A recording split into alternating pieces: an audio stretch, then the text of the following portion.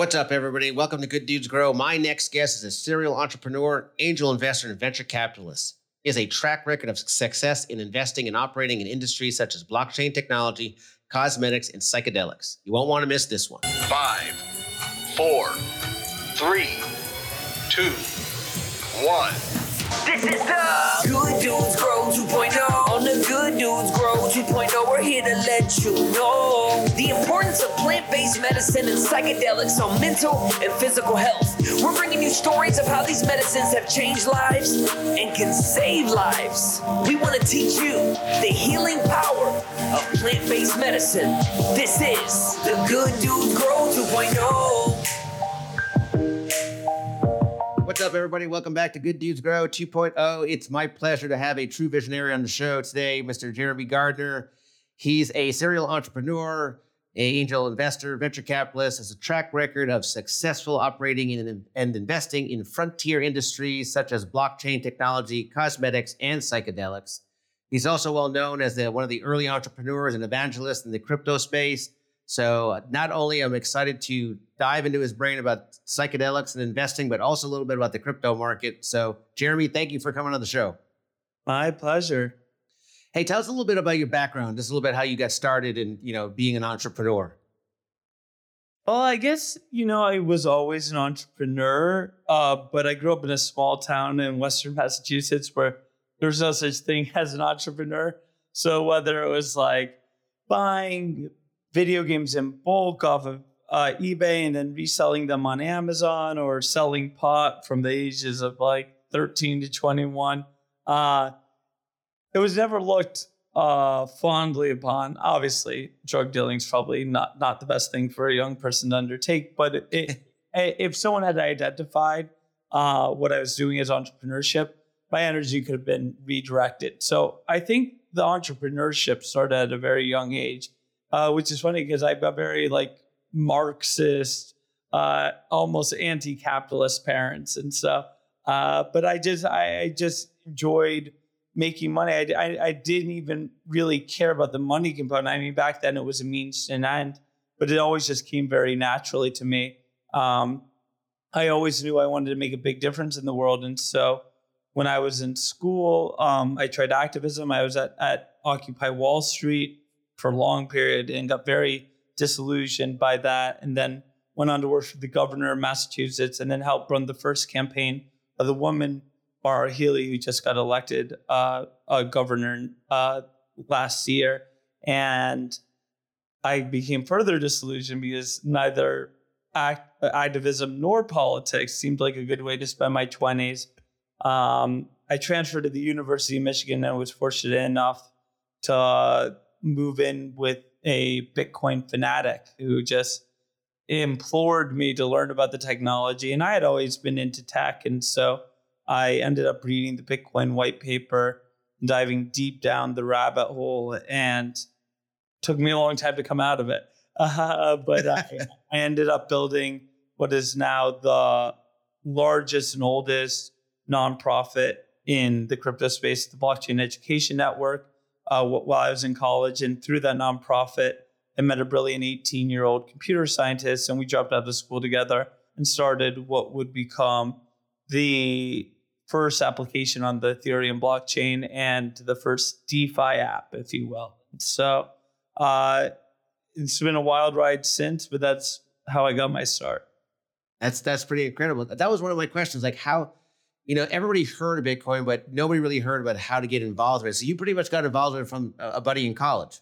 Well, so that was my very first venture, was helping people get involved. So sure, my buddy wouldn't stop talking my ear off about it. Then I was like, what do I do? And I discovered there was a University of Michigan Bitcoin Club. And at the first Michigan Bitcoin Club meetup, I found out that there were Bitcoin clubs at MIT and Stanford. And so that night I got on a call with all the heads of the clubs, said, why don't we create an organization to give other young people resources around the world? And within 3 months, we had 100 chapters in 20 plus countries on every habitable continent. It was just really incredible organic growth. And so that was the purpose, because back then there weren't a lot of resources. There weren't a lot of texts. We were sharing presentations, research reports we were writing. It was all very kind of hobnob That's pretty incredible. So you're basically on the cusp of crypto market. What made you get involved in the psychedelic market? That's two different spectrums completely. Well, they're all trying to bring new things into the world and change humanity for the better. So not too dissimilar when you zoom out far enough. But long before I had any sort of professional or entrepreneurial success, I really struggled as a kid. Like from 12 to 14, I just had incredibly bad anger, depression. I started getting arrested, kicked out of schools. And when I was 14, I ate 3.5 grams of mushrooms, and it just shattered my reality and totally changed my outlook on the world. I went from having regular, if not weekly, suicidal ideation to never experiencing that again. And a year later, when I took the same dose of mushrooms, I got off the 5 psychiatric drugs I was on and haven't had a depressive episode in 16 years. And so from a very young age, long before this current psychedelic renaissance, I was acutely aware of the medicinal and therapeutic properties of psychedelics. And since that early experimentation, if you will, I've gone on to sit with virtually every known psychedelic and understand their profound potential. And so when my friends went and started MindMed, which became one of the monster, IPOs and multi-billion-dollar companies in this space almost overnight, and showed to me that psychedelics could be a business despite their regulatory status. I became quickly enthralled. I'd been reading all the new literature that's come out in the past 10 years or so. And so I sensed there was an opportunity. And as more and more startups came, by May 2020, I knew I had to start a fund. Or was it 2020? It's 2023. So mid 2021. I knew I had to start a fund.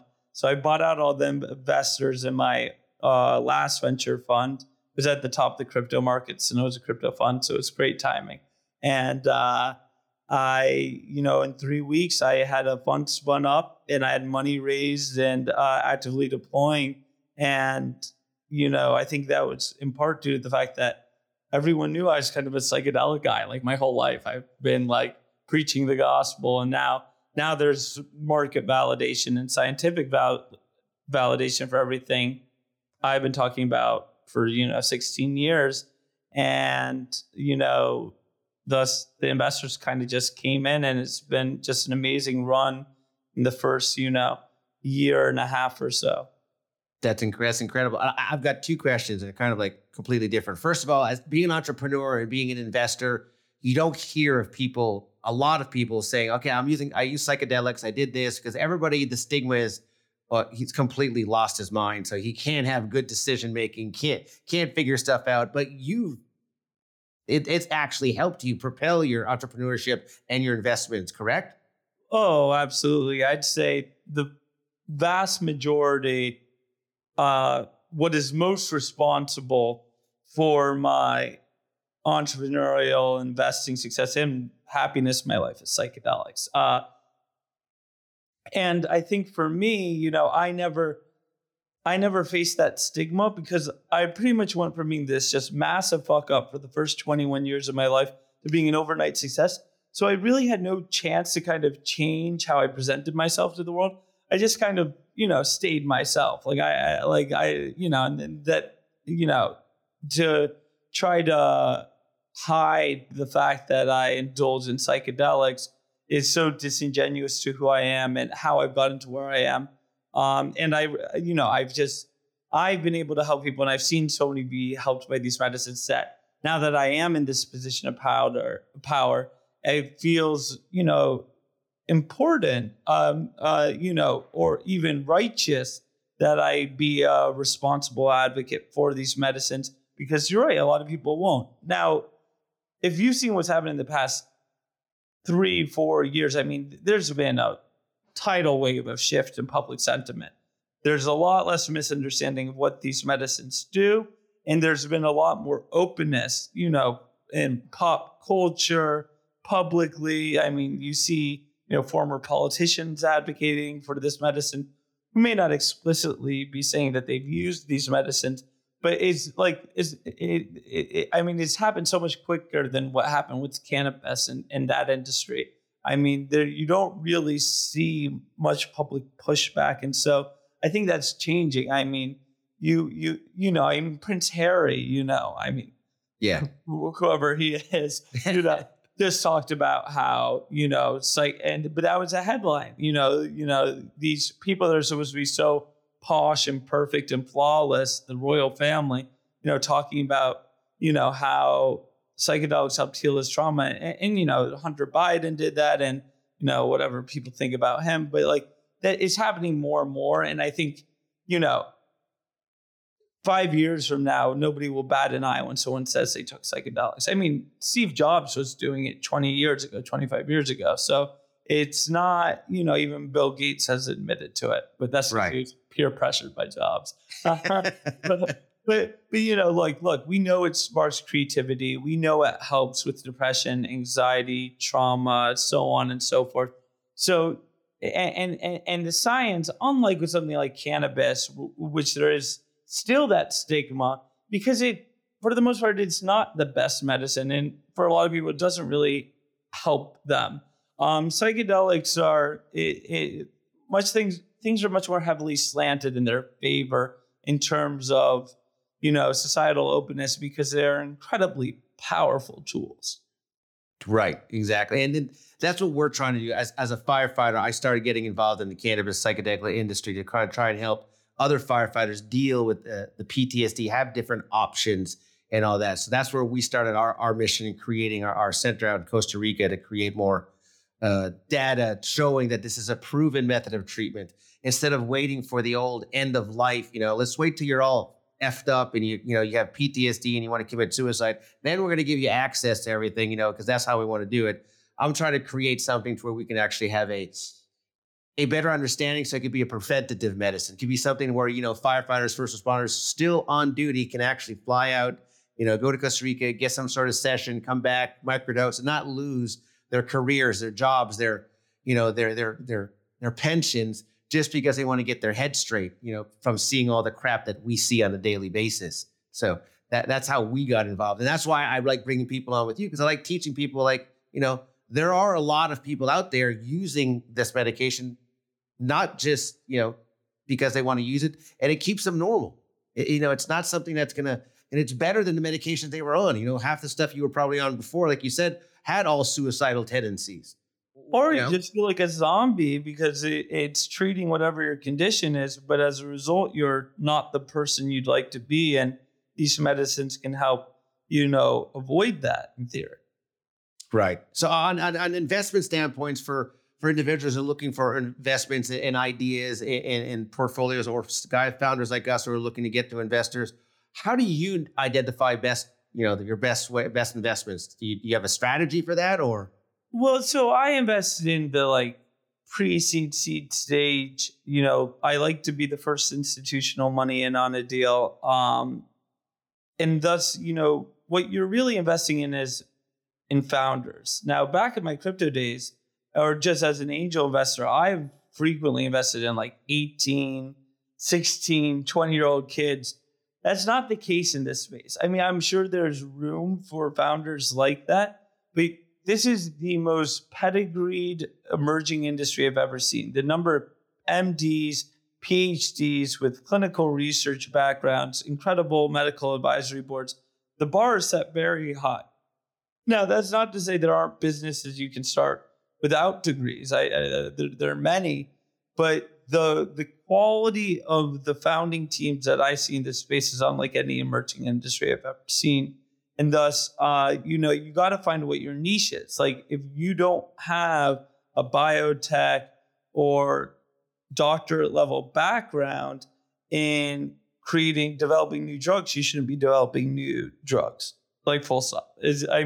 You can do the underground approach, but frankly, or you should at least have a co-founder that has that background.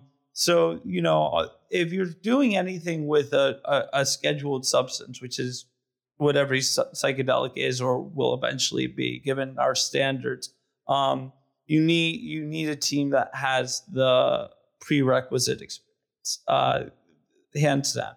Now, there are other businesses like their software as a service plays, consumer packaged good plays with like functional mushrooms.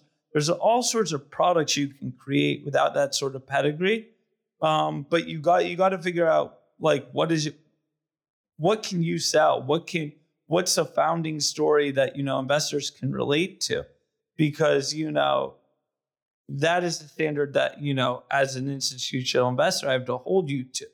Now, a really brilliant kid that's doing something really interesting with like artificial intelligence and drug discovery, in theory, that could potentially work. But, for the most part, I think on the drug development side of things, you really got to have the right level of experience. But there are a lot of other opportunities here, just from a cultural standpoint. How do you see the industry evolving? Like, where do you see it going in terms of itself and in investment styles? Because I know there's a lot, like you said, there's drug manufacturers trying to make drug manufacturers. There's nutraceuticals. There's people like us who are creating, industry for treatment centers. Where do you see it kind of going? Well, I'd like to think, but I made this mistake once before with crypto where I hoped and I tried to prevent it from becoming Wall Street 2.0. Which it hasn't completely, but it definitely began to resemble it around the time I started to step away. My greatest concern of what I don't want psychedelics to evolve into is big pharma 2.0. I mean, but it's perfectly feasible. I mean, it's perfectly possible that happens. If there's regulatory capture by some big players or pharmaceutical companies that kind of bend the will of regulators and push this business in the direction of something that ends up resembling the Band-Aid, take a pill every day model that, big pharma has now, that would be really disappointing. I don't think that will happen. I think, there's too great of an appreciation for mystical experiences and the impact that they have on the human psyche for those not to be allowed. I mean, MAPS MDMA trials, are completed, likely to get approved and get the substance rescheduled. And those are multi-hour therapy sessions. And so the model is being changed. And look, there's no pill that can solve trauma. MDMA talk therapy can. So, I think, given the landscape and, MAPS being a great example, the model is going to change in how we treat, a lot of mental illnesses or just like unhappiness. But the bigger issue, I believe, beyond just like rescheduling these substances, which we have to do for everything besides ketamine, is that we have to really rethink what it means to take medicine. So for almost all of human history, everyone took medicine. You took medicine not because you were sick, but because you wanted to feel better. It's only in the past couple hundred years that we've come up with this conception of medicine being something that we use to treat sickness. And therefore, when it comes to like the FDA approving new drugs, the only drugs that can get approved by the FDA are those that have an indication, which means that you have to be sick to take them. And that's really problematic. This is why you have this massive, unregulated pharmaceutical or supplement industry, because these supplements aren't meant to necessarily treat sickness, but to just make you feel better. But therefore, you don't have any standards. My friend Ryan Breslow, he actually started a company called Love.com, and they're trying to create standards for supplements and more traditional medicines. And that's really important because we shouldn't limit, MDMA or psilocybin or LSD or ayahuasca or any of these medicines to just sick people that are unwell. Like, the world will be a better place if people that just want to feel better have access to responsible use. And that's my hope. And that's a big question mark for me. Whether this is going to be a massively successful industry or not is unambiguous. I know it will be. But whether we can move beyond just medical treatment and get this to the point where I wouldn't call it recreational, but life enhancing treatment becomes possible would do so much for humanity. And so that's something I think a lot about. That was actually my next question on the recreational aspect. One of the biggest things I find is that, like you said, many of these medications, they give you the journey, the mystical journey. And a lot of people with all the whoopla and the trendy posts out there think that this is going to cure their mental health issue. It will, but there's a lot more to it than just taking the medication and expecting it to change you. So decriminalization, is it something that we want to, let everybody just try in case I have suicidal tendencies? I go and take this and all of a sudden, I want bigger suicidal tendencies. There's more to it, is it not? Well, first off, I'll say the whole world, save for those with medical restrictions, took ayahuasca, the world would be a million times better place. Like, yeah, you'd have some outliers, but like, oh my God, like just humanity we would elevate to like a whole new dimension. But given that's not going to happen. And I also, you're going to get a lot of crypto analogies here. Just like blockchain technology isn't a silver bullet. Like back in the day, everybody would just like blockchain for this. It's just a database. Just the same as with medicine. Medicine is not a silver bullet.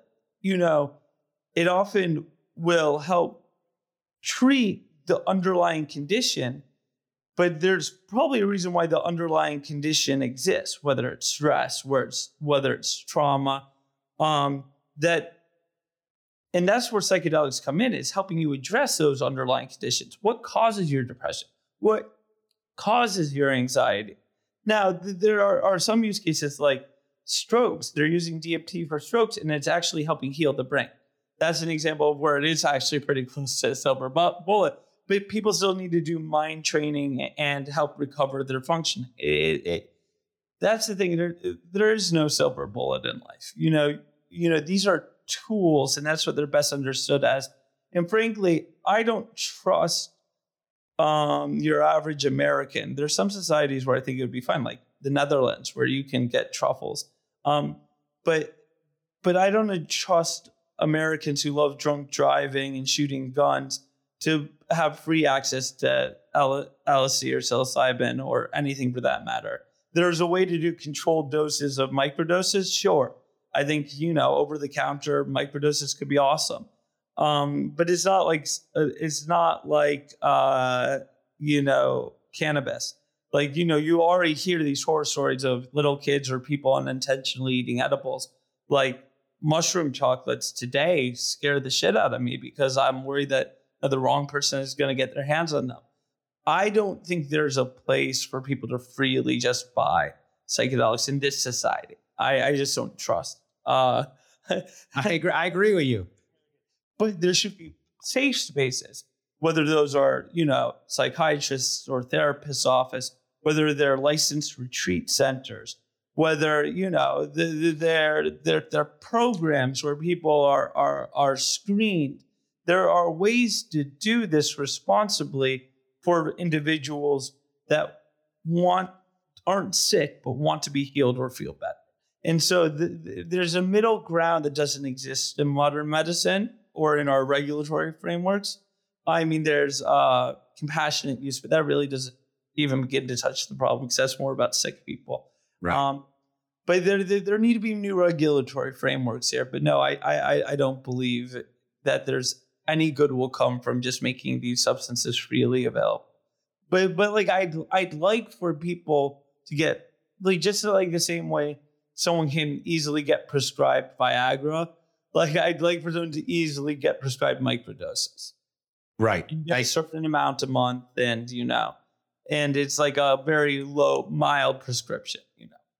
I agree with you 100%. Exactly what you just said on all that. I believe also that one good way of actually controlling is I think wellness centers that do the whole mind body aspect of it, that the whole wellness thing, I think they're going to be a big player in providing these type of medications. Because the last thing you want to do, especially as a firefighter, is be stuck in a psychiatrist's office where I think they're going to straitjacket you, or in a hospital where they give you this. If I go to a place where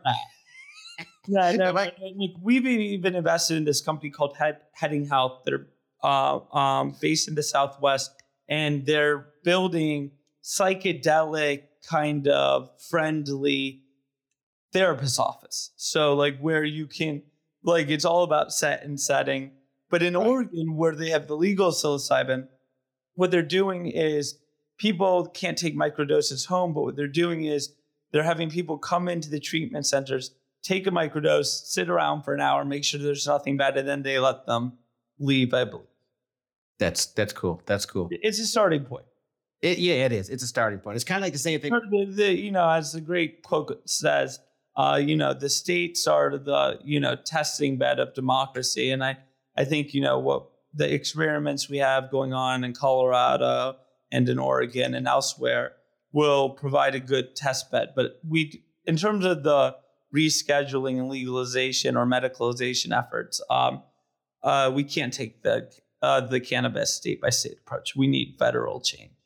Right. And that's, that's exactly what we thought. That's why the set and setting works. The federal approach is what we're looking at. That's what we decided to go to Costa Rica and build that set and setting there, and have the platform technology to actually build federal data that we can actually bring back to the United States and help create those type of centers that we're talking about.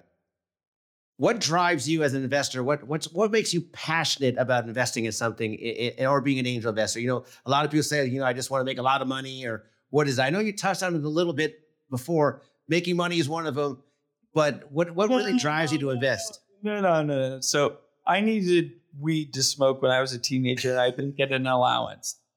So I made money, but it was a means to an end. But then, like I said, within a couple of years of my entrepreneurial career, I was pretty much a multimillionaire. I mean, and thus I can say with complete conviction, I've really never done anything in my life for the sake of money.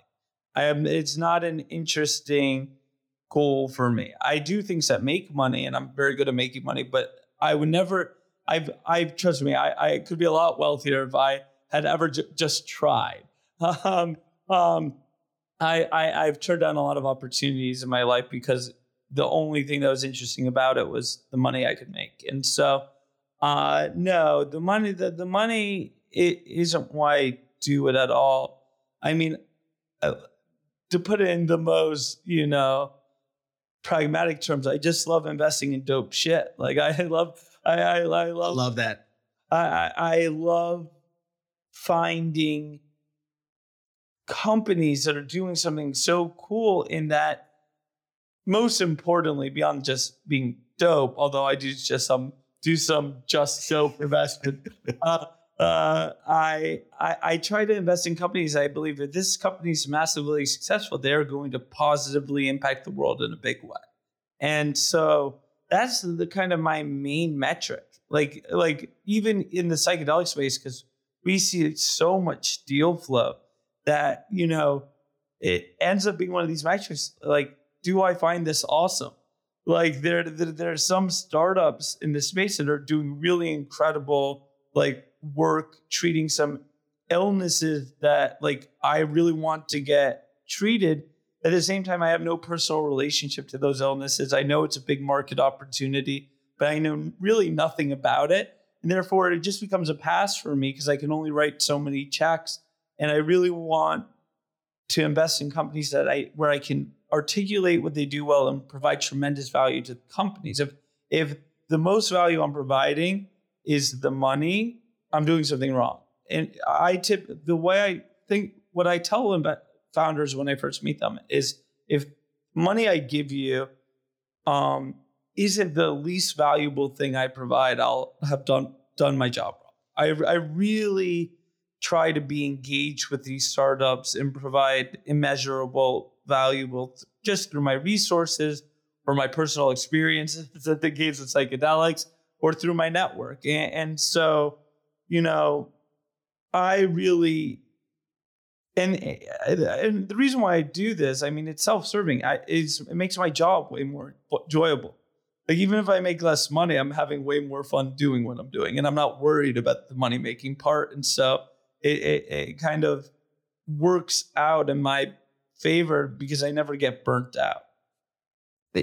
That's incredible. You know, on a personal note, that I applaud you if coming from a father who lost his daughter to an opiate overdose and then lost his dad to an opiate overdose. I understand 100%, you know, the passion and mission that you have with these medications, trying to help everybody else. So I applaud you, and I thank you for investing in the industry that we both see massive potential in helping people in the future. So, Jeremy, I'd like to thank you for taking the time out of your day and coming on my show.